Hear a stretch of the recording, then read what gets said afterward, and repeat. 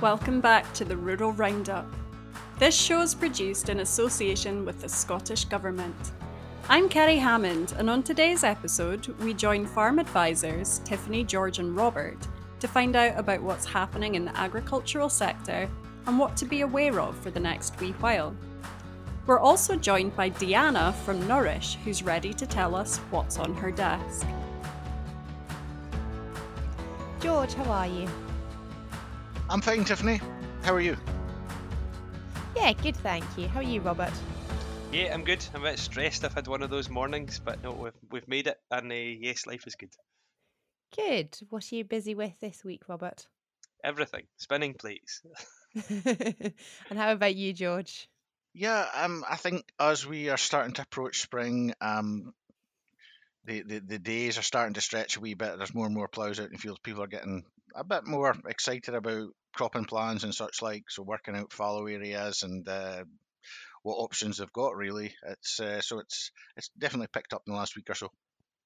I always find January quite an interesting month. That the start of January is the kind of post-Christmas kind of, farmers are always busy, but it's a kind of routine type busy. And you get to the end of February, and we're now looking to drilling and lambing and calving, and the busy time is maybe not quite here, but it's certainly it's coming and it's changing. So it's always interesting, January into February. It's a calm before the storm.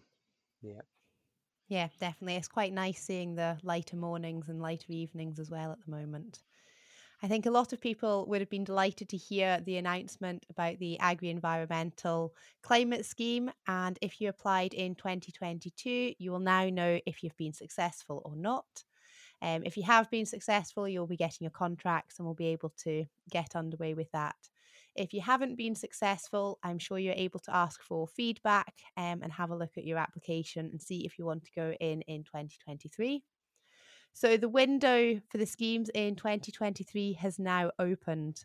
There's two deadlines which you need to be aware of. So for slurry storage, the deadline is the 24th of March 2023. And for Agri-Environment and Organics, the deadline is the 7th of June 2023. So if we just start with the slurry storage, this is now available nationally with the exception of areas designated as nitrate vulnerable zones. And it is for businesses that currently house livestock on slurry-based systems with less than 6 months storage capacity. Robert, what are your thoughts? Yeah, it's always good to see, slurry storage in the southwest. We've benefited from slurry storage grants for a long time, but there's still a need for, there are businesses that still need that leg up, and a lot of these businesses are actually kind of new starts, new entrants. People that have bought a farm, that type of thing. That the majority of the well-established businesses are fully compliant. So it actually looks as if we're going to have quite a few slurry applications to do, but nothing like what we used to do back in the old SRDP times. We would be doing, at that stage we had 4 rounds a year, and it was quite possible that we would be doing 10 or a dozen each. And now probably I'll do a couple, but certainly it's a thing. The funding's changed, so the method of, or the way they fund it used to be probably a bit more generous and would give you more funding for underground storage or an above ground slurry store, whereas now it's still £15 a metre cubed, which isn't actually very much. It'll certainly give you a big help with the lagoon, but if you're going to be building a slurry store anyway, if you're going to be building a ring store, if you can get up to 30,000 of support for it, well, why not go for it? And so, yeah, I'm pleased to see it there. I don't expect we're going to get inundated with work, but what I would say to people who are thinking about it is these things they're not just a fill out a form, tick a box, and you get the grant. They do take a bit of time.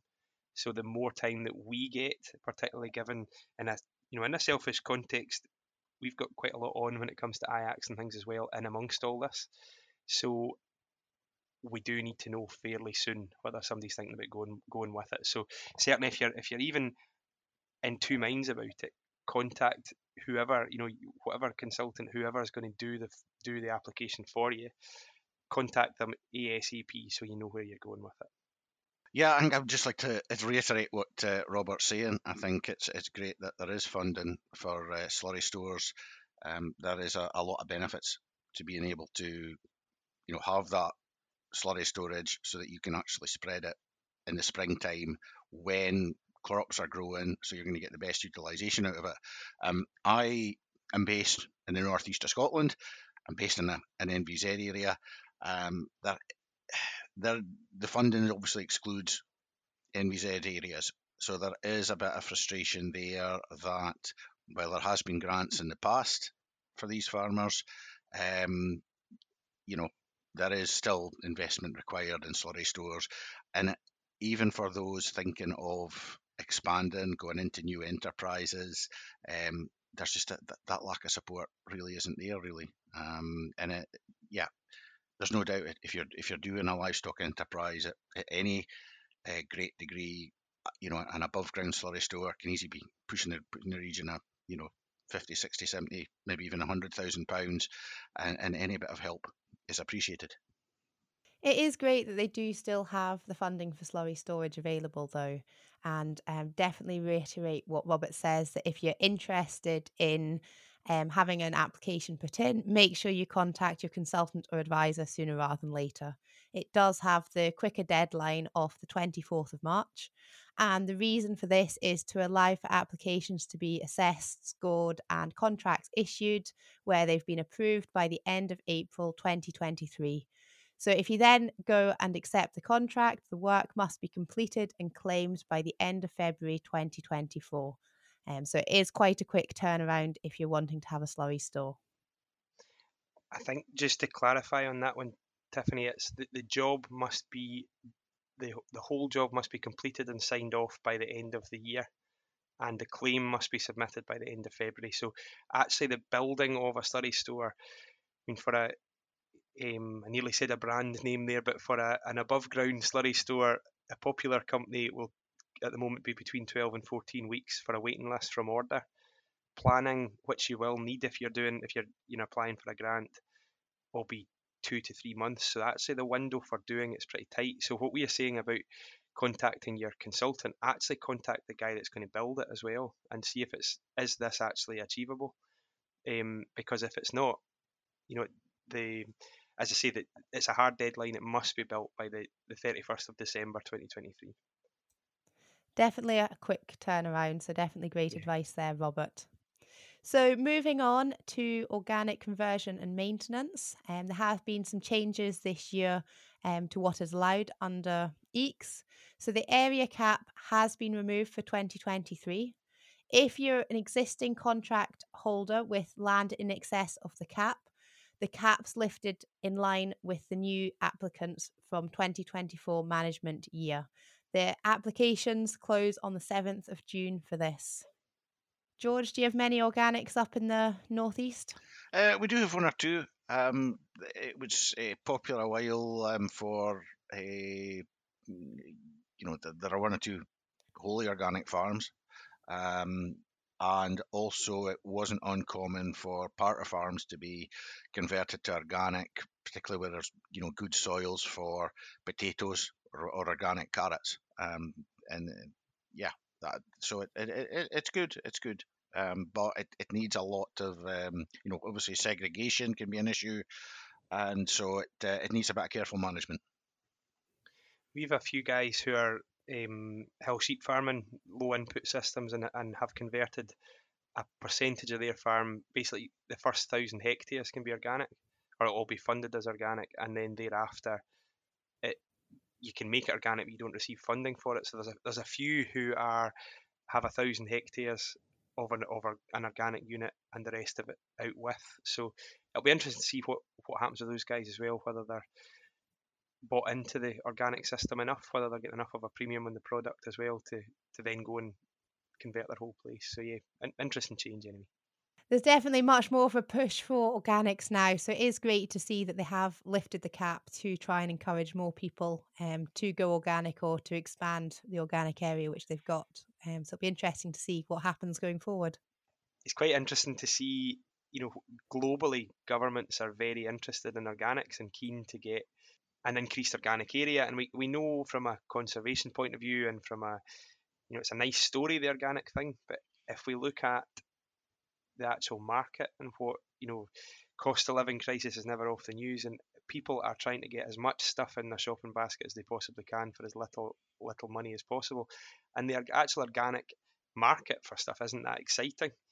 So how, it's nice to see some support for organic producers, and it's, an admirable thing, but I think we also need to see support for organic marketing and organic, actually having a push as to what the real advantages to consumers are here, to encourage them to spend that wee bit extra, to justify the organic job. Because actually, in a lot of cases, the organic funding gets us organic, but wouldn't it be nice if we could actually get enough from the marketplace we didn't actually need to get support to do it? I think they have to make sure as well, that while there is a drive to increase the organic area, they have to put the industry infrastructure in place as well. Slaughterhouses and such like, they have to be in this country really as well. It's trying to reduce the carbon footprint is one thing, but if stock are having to be carted down to the middle or even the south of England, it's defeating the object somewhere along the line. So that there needs to be, if it's growing the area, it needs to grow the infrastructure and grow the market as well. It just needs to be a structured build. It really highlights the kind of, there's so many factors involved in all things farming. If we all go organic, the carbon footprint of livestock production in Scotland goes up. So it's the whole climate, conservation, economy, local story, human health. There's so much stuff involved in this, that you look at.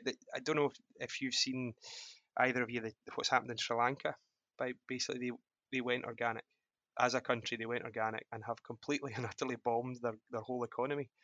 Which, I'm quite a big organic fan. I'm a real fan of the principles of organics and how we can apply them into more conventional systems. It's a nice journey to be on, but broad brush organics are a wee bit scary. I'm not sure everybody will be jumping into organics just with this changing in funding, but there will be some who go and expand their area. But there is funding available for different agri-environmental factors. This covers everything from wild bird seed to field margins, to weed grazed grassland, and a huge amount of other options which are available for farmers to try and encourage biodiversity on their farms. Yeah, there's a big support for environmental schemes, certainly up here in the northeast. Yeah, capital items have been good in the past, but even now, when it's not quite so easy to get fencing and such like, there's still the support there for them. Up here, there has been an initiative to support the corn buntings, which gets a lot of support from farmers, and it's been successful. Numbers have gone up. Other options, there's a lot of, farmers are it's surprising when you are going through an eeks with a farmer, just how aware they are of the various habitats and various species that are on their farms. They're very aware of that, and a lot of them are genuinely very, very keen to support these, and eeks undoubtedly helps provide that little bit of financial support, whether it's feeding areas, whether it's wildlife corridors, whether it's areas for protecting water, because there's a lot of priority catchments throughout Scotland. These are all important, and eeks has played its part in being successful there. It's worth thinking as well that eeks is now getting quite old, so eeks has been on the go for quite a long time, and all of these type of schemes, as they age, get more complicated and they get more criticism, and there has been quite a bit in the media about how the process is quite long-winded, but keep all that in mind, or put all that to the side. I think is what I'm trying to say. Put it to the side and think about what this could do for you.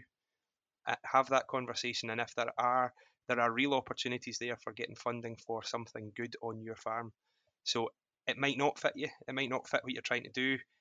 If that's the case, leave it. But have a think, have a look, and see what the options are for you to get a bit of funding into your business and a real positive environmental story too. Yeah, one thing I think I always say to farmers who are thinking about it, it's you're going to be living with this scheme for 5 years on your farm. Are you happy with it? Can you farm quite happily with it being in place? Is it how's it going to impact your business going forward? And if it's something that is going to be awkward, difficult, yeah, it's not really for you.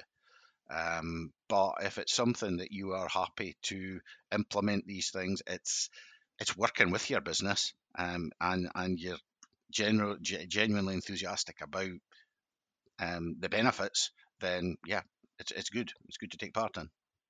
We've an Eeks at home, and it's basically focused on, well, there's a fair bit for water margins, and then the rest of it is wader grazed grassland and late cut silage, all for waders.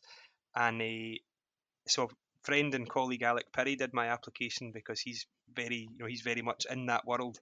And in the business, the business partners, my parents and others talk about the 13th of May is Alec Perry Day. So that's the day that we can then open gates and graze the rest of the farm. And the funny thing, I think, is that nobody in the business has actually met Alec Perry or know anything about Alec Perry. They just know that's the day we're allowed to eat grass again. So it does have, there is a point in the year. I mean, what we get is a compensation for, it's not quite compensation for loss of income, but it's compensation for doing something you wouldn't otherwise do. So that tight period just after lambing is a sacrifice, but actually it allows us to build up covers and start rotational grazing and things. So it's good that we do celebrate Alec Perry Day. Yeah. So Tiffany, is it just business as usual with Eeks? Is it the same conditions and things as last year, or has much changed? So there have been some changes this year. One of the main changes is there's not so many capital items available this year. This was due to budgetary pressures. So if you're wanting to restore dry stone dikes, create ponds, maybe treatment of bracken, these options are no longer available. Also, improving public access, this is not available at all either this year. I think a lot of people have used the Agri-Environment scheme to plant hedgerows, and creation of hedgerows option is limited to 500 linear metres for the 2023 applications. So this is a big tightening up of how much hedgerows is allowed. And also, just for clarity, previously suspended options, which were suspended in 2022, remain suspended in 2023. So this is creation of species-rich grassland and heather restoration. So it is worth remembering that there is some changes. There will be other changes if you go through the guidance. Make sure you thoroughly read the guidance when you put in your application to make sure you're ticking all the boxes.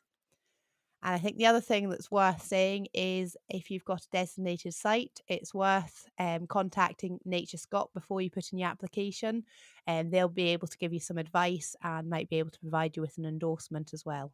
You might find that you're not in the position to go into an Agri-Environment climate scheme, and it might just not quite fit your farm, but you still might have an interest in nature and biodiversity. So why not take part in the Big Farmland Bird Count? This takes place between the 3rd and the 19th of February. So all you need to do is go out on one day and spend 30 minutes. And in that 30 minutes, you can record what species of birds you're seeing, what numbers of birds, what the weather's like, the habitat, and record all these things. And you're then able to submit your results to the Big Farmland Bird Count. And we'll put a link into the show notes. So it's something that's worthwhile doing, and it'll just help see what the changes in populations of farmland birds are. And I think there's nobody better than a farmer to do that job as well. I'm always amazed by the depth of knowledge farmers have. So it's maybe not book, they've read a book on ornithology or they've done a degree in it or anything, but the knowledge they've got on the birds that they've, the local birds to them is phenomenal. And I think it's great. It's a great opportunity really to note down where we are, and also give us a chance. We still get the beaten with the big stick about farming intensification, and we're the reason that all the birds aren't there. And actually, we've got a lot of the habitats, and we're now, most farmers are pushing pretty hard to do a better job than they used to do, and focus more on it. So I think there's a great opportunity there to do a bit of positive shouting about the good things we do. Yeah, I think that's right, Robert. Farming's moved on from the 70s and 80s. You know, farmers, they can't remove hedgerows now. They can't remove stone dikes. Um, all the habitats have to remain in place, and even the farming practices. You know, a lot of Scotland's in NVZ areas, so they're kind of restricted the fertilizer they can use. Um, EFA, the introduction to EFA sees various parts of fields and such like basically left every year, and there's also EECs being participated in, and also agrochemicals. It's very different agrochemicals that farmers are using nowadays from those of the 70s and 80s, which they did the job, but probably less thought was given to the wider environment. I think the farmland bird count thing as well also gives us a chance. So my frustration at home is that all the predator species that attack our small birds and our waders are all protected, and I don't want to see, there's nothing I want to see decimated or eradicated or anything, but we've got a pretty dominant or a pretty strong supply of all things predator, and the pressure on the prey species is pretty high. So I think it's things like this that allow, with no data for that, I'm just saying that, but actually if we go and do some counting and go and actually assess where we're at, we can actually go and say, look, we've got way more crows and jackdaws and magpies and all buzzards, all kinds of things. We've loads of them, and we're really struggling with the other stuff. So it's once we get some data, we maybe can go and have arguments where we allow a bit of predator control down the line. It's definitely good to know what birds you've got on the farm, and it would be interesting to compare what you have now, and if you do go into an agri-environment scheme, what you have in 5 years' time once you've done that scheme, just to see what the difference has been over those 5 years, or if you make any other changes. It's good to see the difference. Thanks, Robert and George. Cheers, Tiffany. Yeah, thanks, Tiffany. Deanna from Nourish, a food justice project officer, joins me today to discuss what's on her desk and to tell us some more about 6 interesting projects for farmers and crofters. Cool, so my name is Diana Garduño Jimenez, and I work with Nourish Scotland, which is a charity where we focus on food systems, and we focus on trying to make sure that everyone has access to food that is sustainable, that is accessible, that is affordable, and that is good for people and planet. And I'm a food justice project officer at Nourish Scotland. So I'm from Mexico. I moved away from Mexico 10 years ago, but I first moved to France, then I moved to Brighton where I studied my undergrad, and then I moved to Edinburgh to do a master's in design for change, which was specifically mixing together art practices and environmental and social challenges, and kind of trying to use art to work through those complex environmental and social challenges. I am living in Edinburgh at the moment. I've been here now for 4 years, and something that I love about Edinburgh is all the access to green space, how it's super easy to just go and climb up a hill, any one of the 7 hills. I really love that. And I really love the people, and I love learning about the history and just in general the history of Scotland, and seeing how there's some similarities in some ways in histories about the way that food is produced in Scotland, as well as similar histories in Mexico and having different local forms of food production. I really like learning about those. Nourish Scotland works with all actors across the food system, and obviously farmers, crofters and growers are a key actor within the food system. And so part of what we do is try to make sure that the policy reflects what people working in that area in food systems want and need and think and know.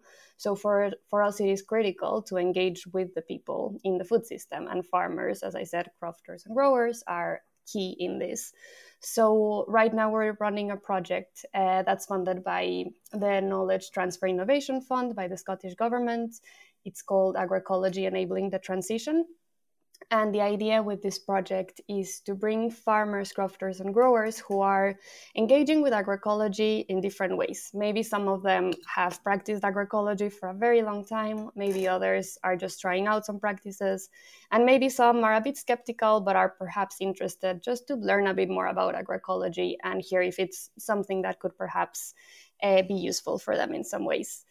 And so what we're doing is we've set up 6 different groups around Scotland, and each of these groups, they're formed by farmers, crofters, and growers, and they come, and the idea is that they share knowledge. They do different farm visits, so they might visit some of the farms of the people in the group, or they might go to other farms and just see in practice what's going on and get an opportunity to ask questions.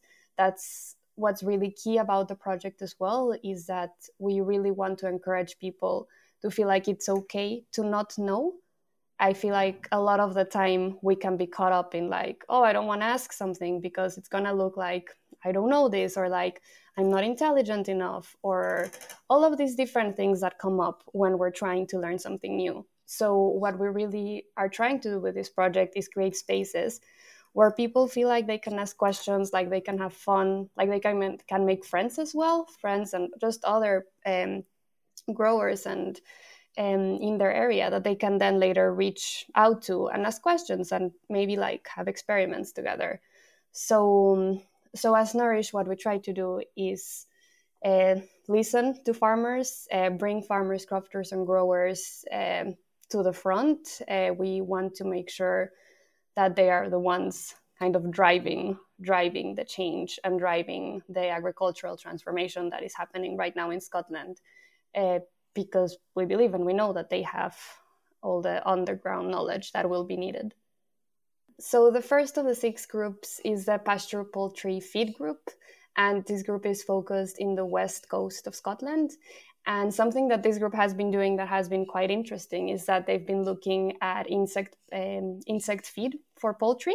That's just been something that I think has brought up a lot of different farmers, crofters, and growers to hear about what that is and to think if that's something that they might consider.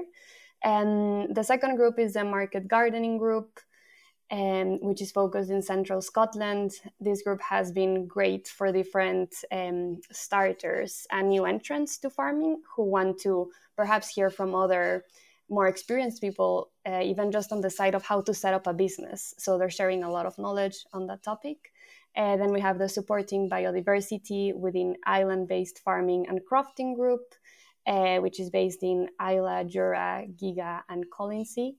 Then the grazing group in northeast Scotland, the soil health group in southwest Scotland, and the biodiversity and profitability group, which I co-facilitate in the Scottish borders.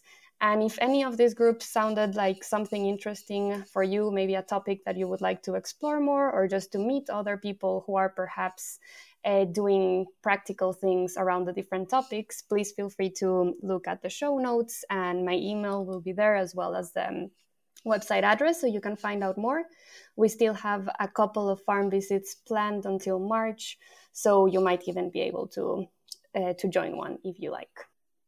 One thing that I'm particularly passionate about are the interrelations between humans and the environment.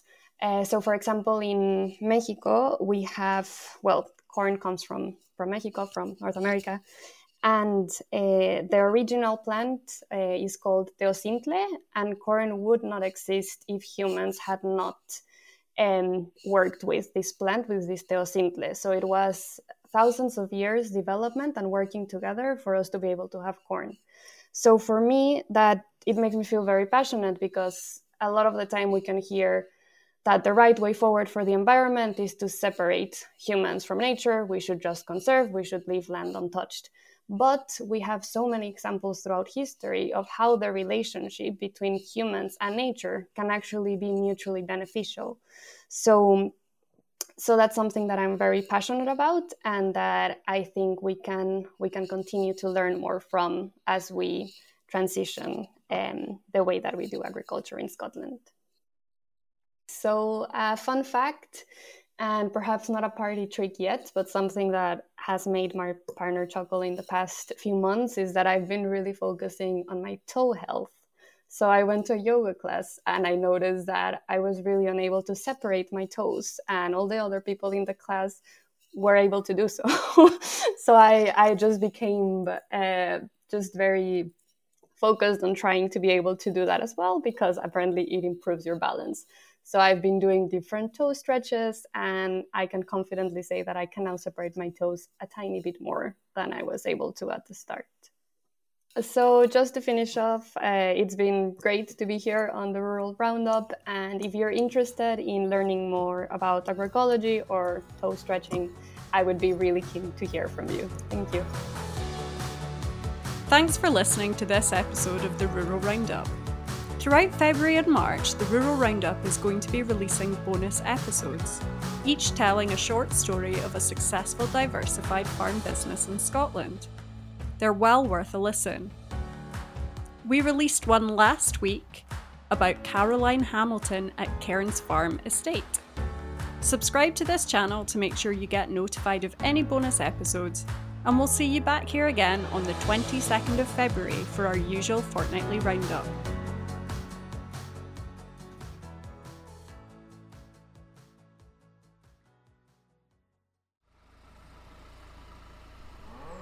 The Farm Advisory Service Podcast. Audio advice on livestock, crops and soils, environment, rural business, and more. Brought to you in association with the Scottish Government.